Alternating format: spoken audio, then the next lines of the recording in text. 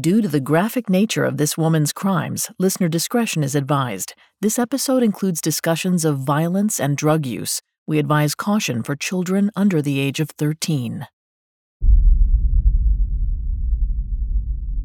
Picture a queen. Is she sitting on a throne, scepter in hand, crown on head? Well, that's not the kind of monarch this story's about. The queen I'm talking about wasn't as glamorous as a true royal, but she ruled Sydney with just as much power as any head of state. With glimmering rings on each finger and battle scars across her face, Tilly Devine was infamous in Sydney's inner-city suburbs, where her brothels played host to the most inviting of women. A girl for every taste. Her business-savvy and ruthless approach to the underworld made Tilly exceptionally wealthy, even before she was 30. But of course, she didn't start out that way. Unlike actual royalty, Tilly was born in a slum and grew up with nothing. But she found her throne eventually and dug her claws in tight to keep it.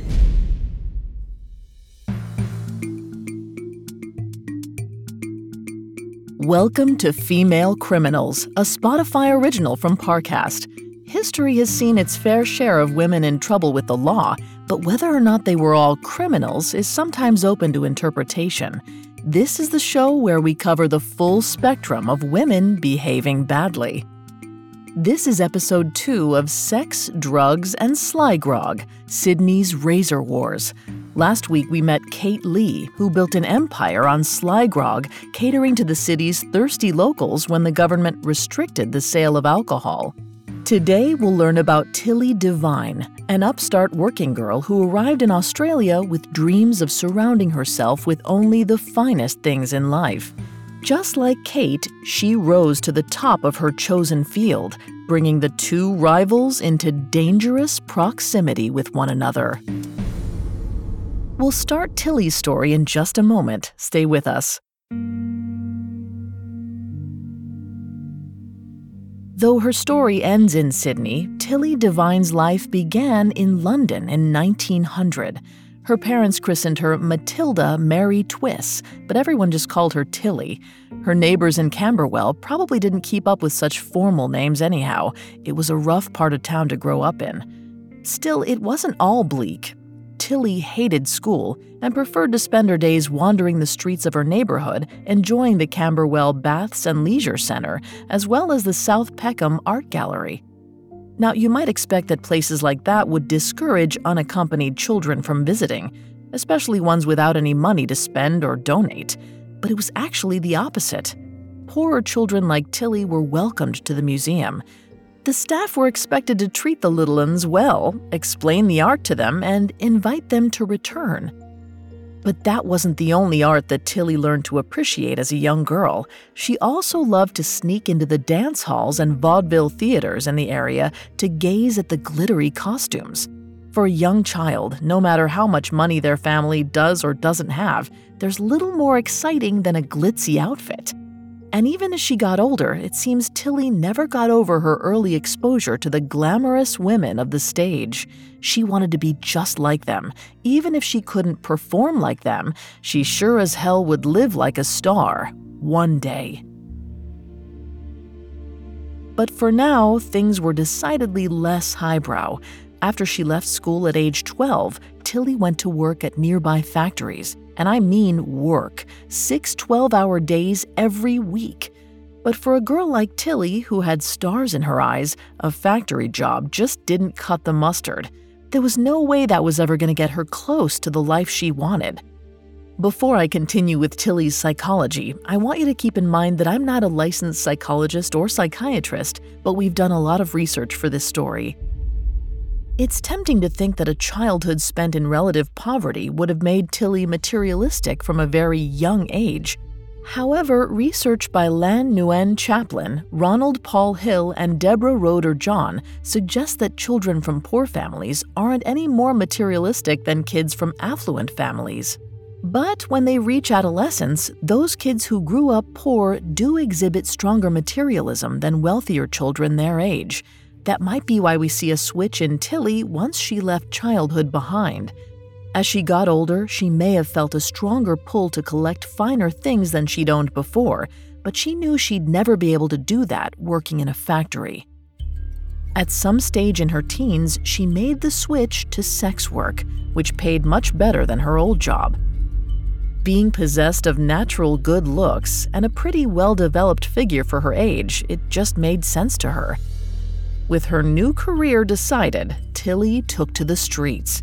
Specifically, she made the Strand in London's West End her turf, and she earned a reputation pretty quickly. Not all of it good. Sure, people knew her as a bit of a flirt, but more people remembered her temper, her foul mouth, and her fighting ability. She really didn't need much encouragement to throw hands, or boots, or nails, whatever she thought might do the most damage, really. Still, despite her somewhat rough edges, Tilly likely did quite well for herself as a working girl. At a time when the average income was 2 to 3 pounds per week, women in her line of work could bring home 15 to 20. All throughout the years of World War I, the teenager strutted the London streets, catching the eyes of men who looked at her. She'd draw them in with a coy wink, butter them up, and then invite them to pay for the pleasure of her company. That's probably how she met an Australian soldier, James Edward Joseph Devine, in 1916. The 24-year-old was stationed in Andover during the war, and it might have been his stature that drew Tilly to him. Big Jim was tall and worked as a sheep shearer back home, which probably gave him a rugged, appealing shape. His personality was less immediately attractive. Even aside from his criminal history, he was sullen and dour, a contrast to Tilly's vivacious nature. They were oil and water in that regard, but, opposites attract and all that. Tilly fell for the Aussie serviceman who told her stories about owning a kangaroo farm. It was the kind of bluster many Aussies feed to gullible foreigners, but she ate it up. As for Jim, he might have been drawn to Tilly's earnings more than anything else. By all accounts, he was a lazy sort of guy who had only a passing acquaintance with the concept of honesty. But one thing he wasn't was jealous. He was only too happy for Tilly to keep up her day job while the two of them got to know each other. He even facilitated her career, offering protection whenever the need arose. I wouldn't say he was her pimp, but he certainly had the makings of one. So despite their glaring differences, Tilly and Jim got off to a fine start. They both loved to drink about as much as they enjoyed gambling. But one usually begat the other, and when they got drunk, the fights could be vicious. I'm talking nasty blows from each side, but Jim was often the one who ended things with a final punch. As dysfunctional and violent as the relationship was, the pair married in August of 1917. The church was a modest building in Camberwell, and the marriage certificate said the blushing bride was 21. She was, in fact, 16, basically still a child, and yet she wasn't the youngest member of the family for long. The newlyweds welcomed 2 children in quick succession, a daughter who died during childbirth, and a son who they named Frederick. Through it all, Tilly kept working, likely at her husband's insistence. Though we can't discount her own strong desire for a better life, married or not, she knew that the surest way to a more glamorous world was through her own hard work. So she persevered, even through several arrests for a range of offenses. Obviously, she was hauled in on charges of prostitution, but she also ran into trouble for things like theft and assault. But you know what they say, the good times never last. When the war ended, Jim was shipped back to Australia with the rest of his countrymen, forcing Tilly to make some big decisions. Would she follow her husband, leaving behind the only home she'd ever known? Could she survive life in a country that was once a penal colony? Wait, why are we agonizing over this? We all know she ends up in Sydney, right? So yes, Tilly followed her husband to Australia. However, at her mother's insistence, she left her young son behind. In early December 1919, about a year after Jim had left, the 19-year-old set sail on a war bride ship bound for Sydney. The voyage lasted 6 long weeks, But on January 13th, 1920, Tilly arrived at Circular Quay and set foot on Australian soil. She didn't know it at the time, but she was going to rule this city someday. Up next, Tilly rolls up her stockings and gets to work. The world is full of con men, fantasists, and corrupt authority figures. There are respected spiritual leaders who ask way too much of their followers, global companies with unexpected motives, and governments that value profit over all else. Luckily for us, the world is also full of people who stand up for what they believe in, even if it turns their lives upside down. I'm Pat Rodriguez, host of Whistleblowers, the new Parcast series that explores the biggest, most bizarre lies in history through the eyes of those who risked absolutely everything to expose them. This season in Whistleblowers, join us as we uncover the story of the women who brought down Hollywood's most controversial yoga guru, the doctors who believe one of the world's top surgeons used humans as his guinea pigs, and the woman who revealed Facebook's darkest secrets. Whistleblowers is a Spotify original from Parcast, airing episodes every Tuesday starting January 18th. Follow and listen to Whistleblowers for free on Spotify.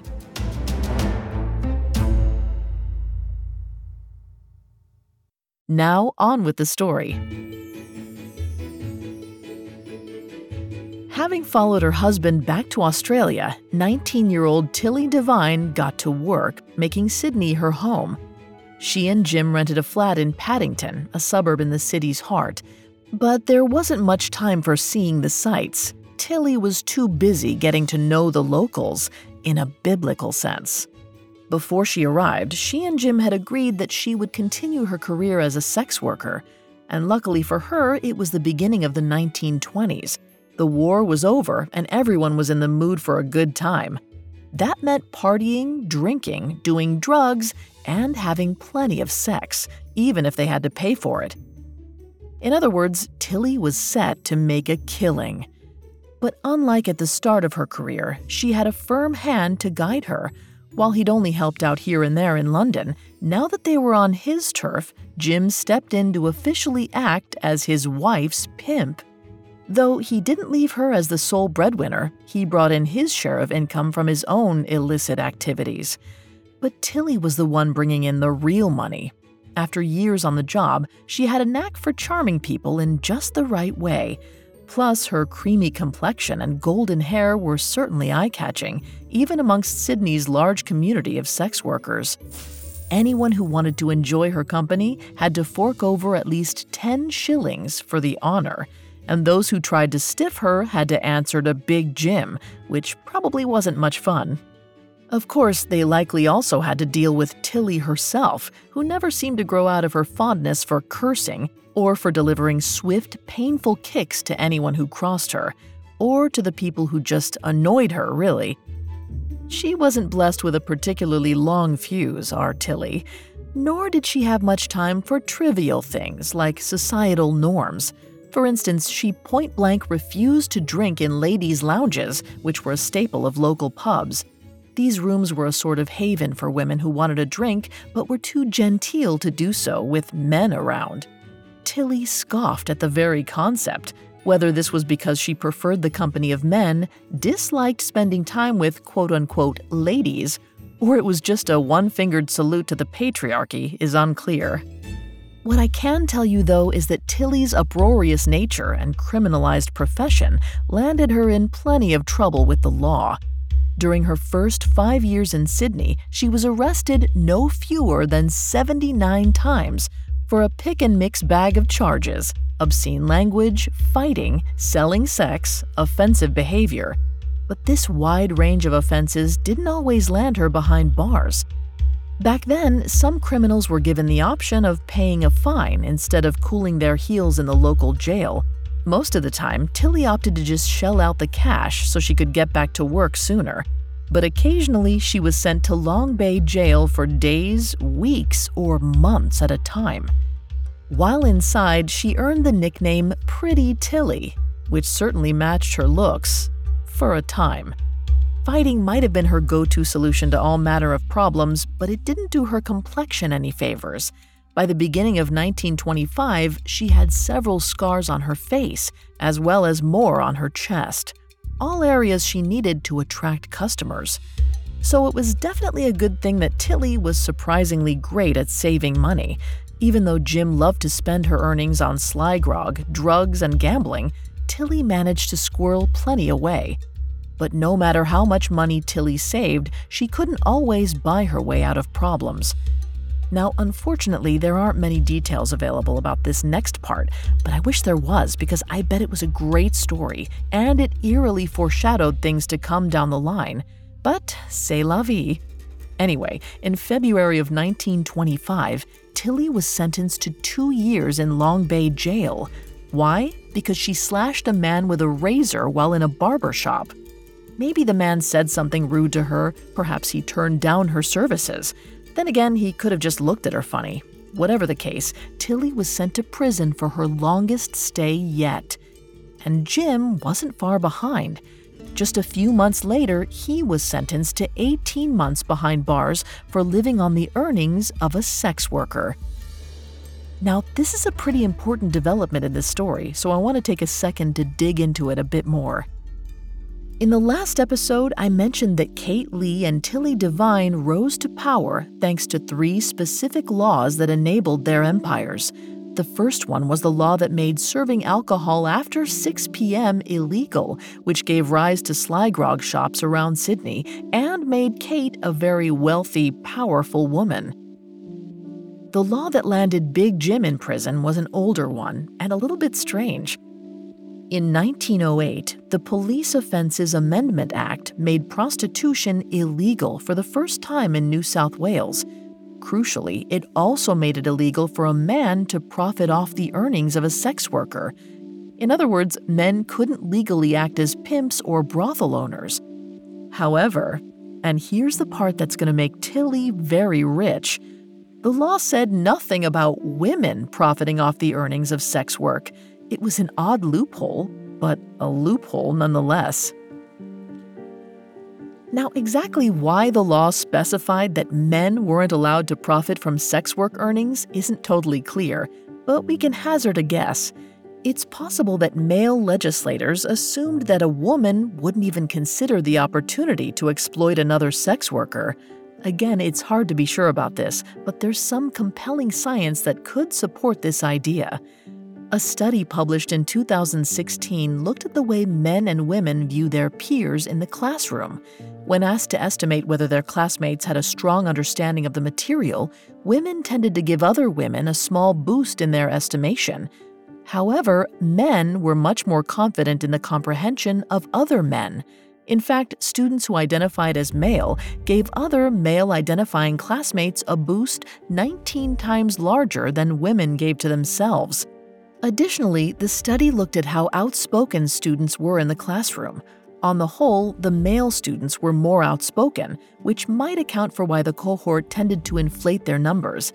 However, female students who were just as outspoken and academically successful as the male counterparts were overlooked. We could certainly talk about how this study is or isn't reflected in society at large, but instead, I want to talk about how it helps us understand Tilly's society. If attitudes by both men and women were similar then to what they were in this 2016 study, it might suggest that male lawmakers simply underestimated the intelligence and determination of women in general. Perhaps Tilly recognized that herself. Maybe, as she lay on her prison cot, Pretty Tilly started taking stock of her life. Sure, she had a tidy little nest egg tucked away, but she couldn't keep working the streets forever. Aside from anything else, she wasn't getting any younger. Unlike her competition, it felt like there were more girls on the street every day. Perhaps with all that in mind, Tilly decided her next move. She was going to turn her life around. No more street corners for her. She was going to transition into management. As soon as she was out of jail, she was going to start her life as a madam. And wouldn't you know it, that's exactly what she did. When she got out, probably sometime around 1927, Tilly gathered up her savings and bought a rundown cottage in the suburb of Woolloomooloo. Now, back then, Woolloomooloo was colloquially known as Woolloomoolethal and Woolloomoolood, likely for its crime rates and the number of sex workers who plied their trade there.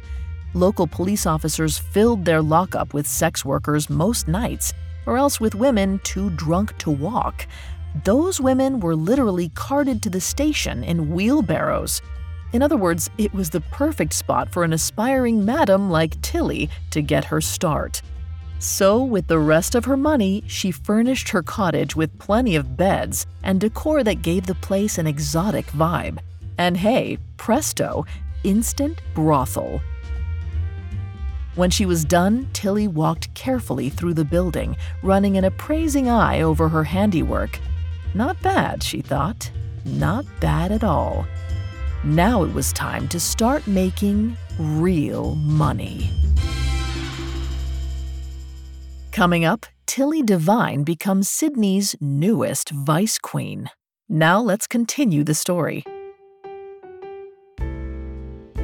As Sydney drew closer to the pointy end of the 1920s, longtime sex worker Tilly Devine opened her first brothel in Woolloomooloo. With the place appropriately furnished, she set out to fill up the beds with women who'd bring Johns and their wallets into the establishment. And she wasn't picky about the girls she invited to join the enterprise.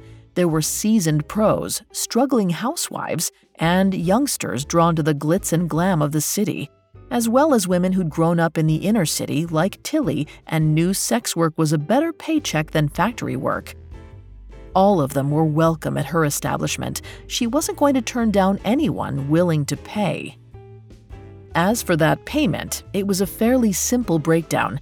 Tilly's girls paid her a percentage of their earnings each day, anywhere up to 50%. And for women who weren't permanent fixtures, freelancing was allowed in the cottage for a fee of £2 per shift. It could be a steep price to pay, but it made good sense. Tilly's brothel got girls off the streets and gave them a safe place to conduct their business, and a fairly comfortable one too. Stay loyal to Tilly and you saw her caring, indulgent side.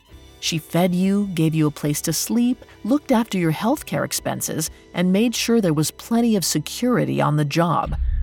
But cheat on Tilly with someone else, try to hide any of your earnings from her, and her retribution was swift and unyielding.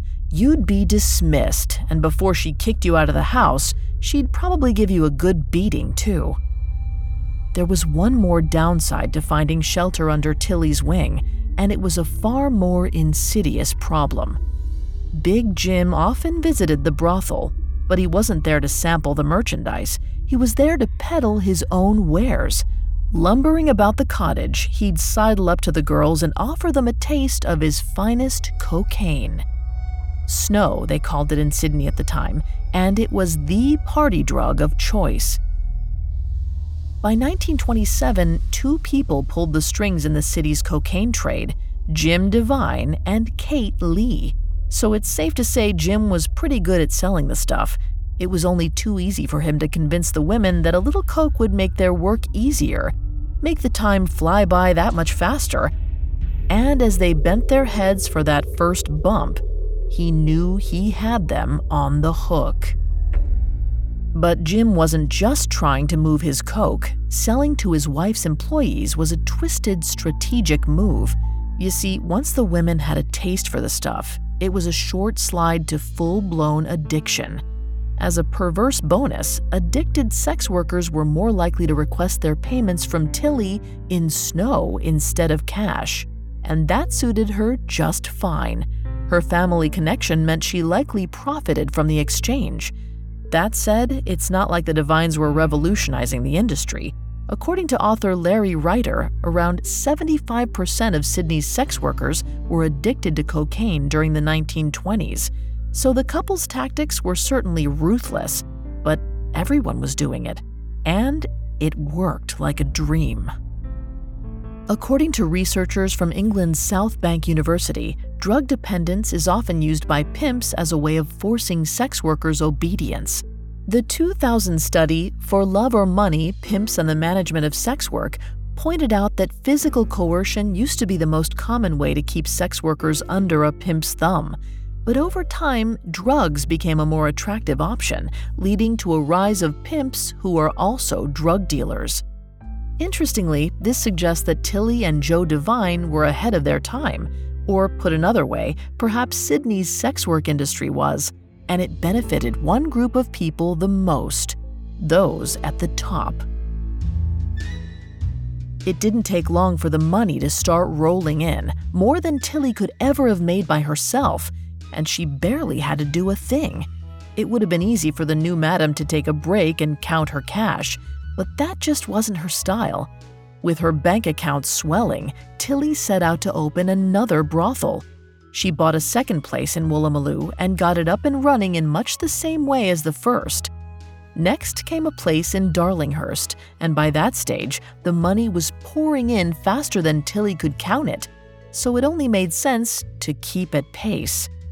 After just a few years, she owned 18 brothels around Sydney, and here's how a typical one might look. Tilly would sublet the basement, ground floor, and upstairs bedrooms to her girls as private spaces for them to conduct their business. Fairly standard stuff. But here's the clever little twist. Tilly saved at least one room for a regular tenant. If she was ever cornered by the law, she could claim that she and the sex workers were all landladies for this one person. Nothing untoward going on here, officer, just a group of women living together for the health of their pocketbooks. Never mind the steel-reinforced windows at street level, the beefed-up security could easily be explained away as the precautions of defenseless women trying to stay safe in Sydney's rougher neighborhoods. But really, they were there to stop people forcing their way in, angry Johns who thought they'd been cheated, or rivals looking to cause havoc. And of course, Tilly insisted that there be at least one loaded gun in each of her establishments, just in case. But much like Kate Lee, Tilly was capable of taking care of herself. She might have been off the streets, but she was still more than happy to get into a scrap. Now, Tilly had some 204 criminal convictions throughout her life, so listing all of them would be a bit OTT. But suffice to say that she was arrested for fighting. A lot. She'd assault other criminals, police officers, fish sellers. The offense didn't need to be big, just about anything would do. Once, Tilly sent one of her hired goons to pick up some groceries for her. When he returned with meat she thought was rancid, she saw red.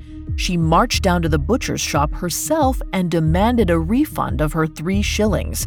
But the butcher refused her, which, if he'd realized who he was dealing with, he might not have done. Tilly wasn't one to forgive any kind of slight against her, and this one felt particularly egregious. So she seized a knife from the butcher's counter and threw it at him.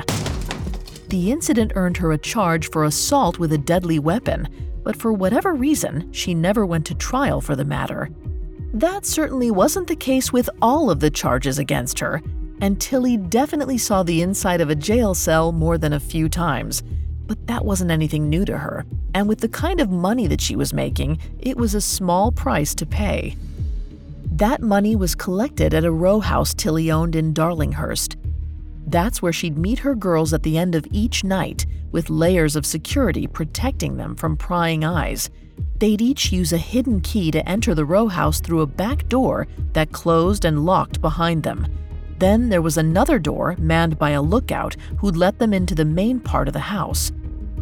This was no upstart enterprise. Tilly was running a tight ship, and her attention to detail certainly paid off. Having spent most of her youth getting her education on London's streets and then her first few years in Australia learning the ins and outs of the underworld, Tilly had become an incredibly savvy businesswoman when it came to crime. And it allowed her to finally live the flashy lifestyle she'd coveted. You or I might call Tilly's style gaudy, but she probably thought of herself as impossibly glamorous, with multiple rings on each finger and her hair elaborately permed at least once every week. She felt just like the showgirls she'd seen in the dance halls and on the vaudeville stages back in London. She wasn't even 30 yet, but Tilly had the kind of wealth she'd only dreamed of as a little girl, which meant she could afford to splash out a little. So she and Jim started hunting for a place of their very own. But they weren't content to stay in the rougher inner city. That wouldn't do at all. Instead, they headed for the middle-class suburb of Maroubra, where they bought a red brick bungalow for around £1,600. Unlike her brothels, which were full of cheap, faux exotic paraphernalia, Tilly's home reflected her over-the-top, lavish taste. The furniture was expensive, the walls were hung with paintings of the Australian landscape, and the whole look was completed with a glittering chandelier and grand piano. To match her new middle-class home, Tilly didn't swear anywhere near as much in Maroubra as she did when she was on the job, but she definitely still made an impression on her new neighbors. Before the Devines moved in, the beachside community was fairly quiet, but that all changed quickly enough. Tilly loved to throw a party. Any excuse would do. Birthdays, obviously, but whenever she got out of jail, that'd be a party. If she needed to fundraise for someone's bail, well, what better excuse to kick up your heels? Her nouveau riche events were raucous, booze-filled affairs. She liked to bring in some of her girls to add a touch of glamour to the thing, and she loved entertaining her guests by singing songs she remembered hearing on the London stage. Her voice wasn't great, but no one would dare complain about that, because attending one of Tilly's parties came with a certain risk of being shot or stabbed. And a considerable amount of that danger came from the hostess with the mostess. At one party in particular, Tilly was being a little bit flirty with a man who'd had a drink or two. It was harmless fun, especially when you consider the criming that people usually did at her shindigs. This was nothing. But when the tipsy flirt devolved into a handsy lout, Tilly took issue. Let a man grope her in her own home? Not on your life, son. She seized a pair of scissors and jammed them into his cheek. Then, as the man fled from the party, blood streaming down his neck, Tilly gave chase, kicking him and screaming some of her favorite insults. After things had calmed down, Tilly returned to the party and was heard to remark, "There's only one way to deal with blokes who go the grope." Of course, Tilly's rise to power hadn't happened in a vacuum. Sydney's organized crime had been growing rapidly throughout the 1920s, and the city's inner suburbs were eventually dominated by Sly-Grog, illegal gambling, sex work, and rampant blackmail. It was something of a Wild West that only got more and more out of hand. When the powers that be passed laws to try and get the situation under control, things just went further underground, making them even harder to police. Some of that legislation had consequences that no one could have ever seen coming. And here's where we're getting into the third and final law that set the stage for all-out war in Sydney's underworld. In 1927, lawmakers passed the Pistol License Act, which meant that anyone found carrying an unlicensed firearm automatically went to jail. It was meant to curb criminal violence in New South Wales, but it pretty much did the opposite. Just days after the law came into effect, a brawl broke out at a Sly-Grog pub. One of the men involved pulled out a shaving razor that he had in his pocket and started slashing. Well, news of that nasty incident made the papers, and it gave the local criminal element inspiration.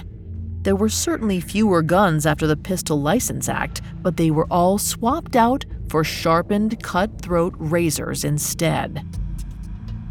Before long, one Sydney crime boss, Norman Brune, decided he'd make the weapon his own personal trademark. He insisted that members of his gang carry razors with them at all times. It wasn't a hard order to follow. Shaving tackle only cost a few pence and could be easily tucked into a pocket for quick access. And so, the first of Sydney's razor gangs was born. But it wasn't the only one for long. You see, Brune wasn't a top dog in Sydney's underworld. He just wanted to be. At that stage, at least one of those thrones was occupied by Tilly Devine. And she wasn't going to let a would-be kingpin muscle in on her turf. No, Sydney's most powerful madam was going to get a razor gang of her own. So too was Katie Lee, the Sly-Grog queen of the city, and as their respective forces armed themselves with blades, it was easy to see there was a war brewing. And it was going to be bloodier than anyone imagined.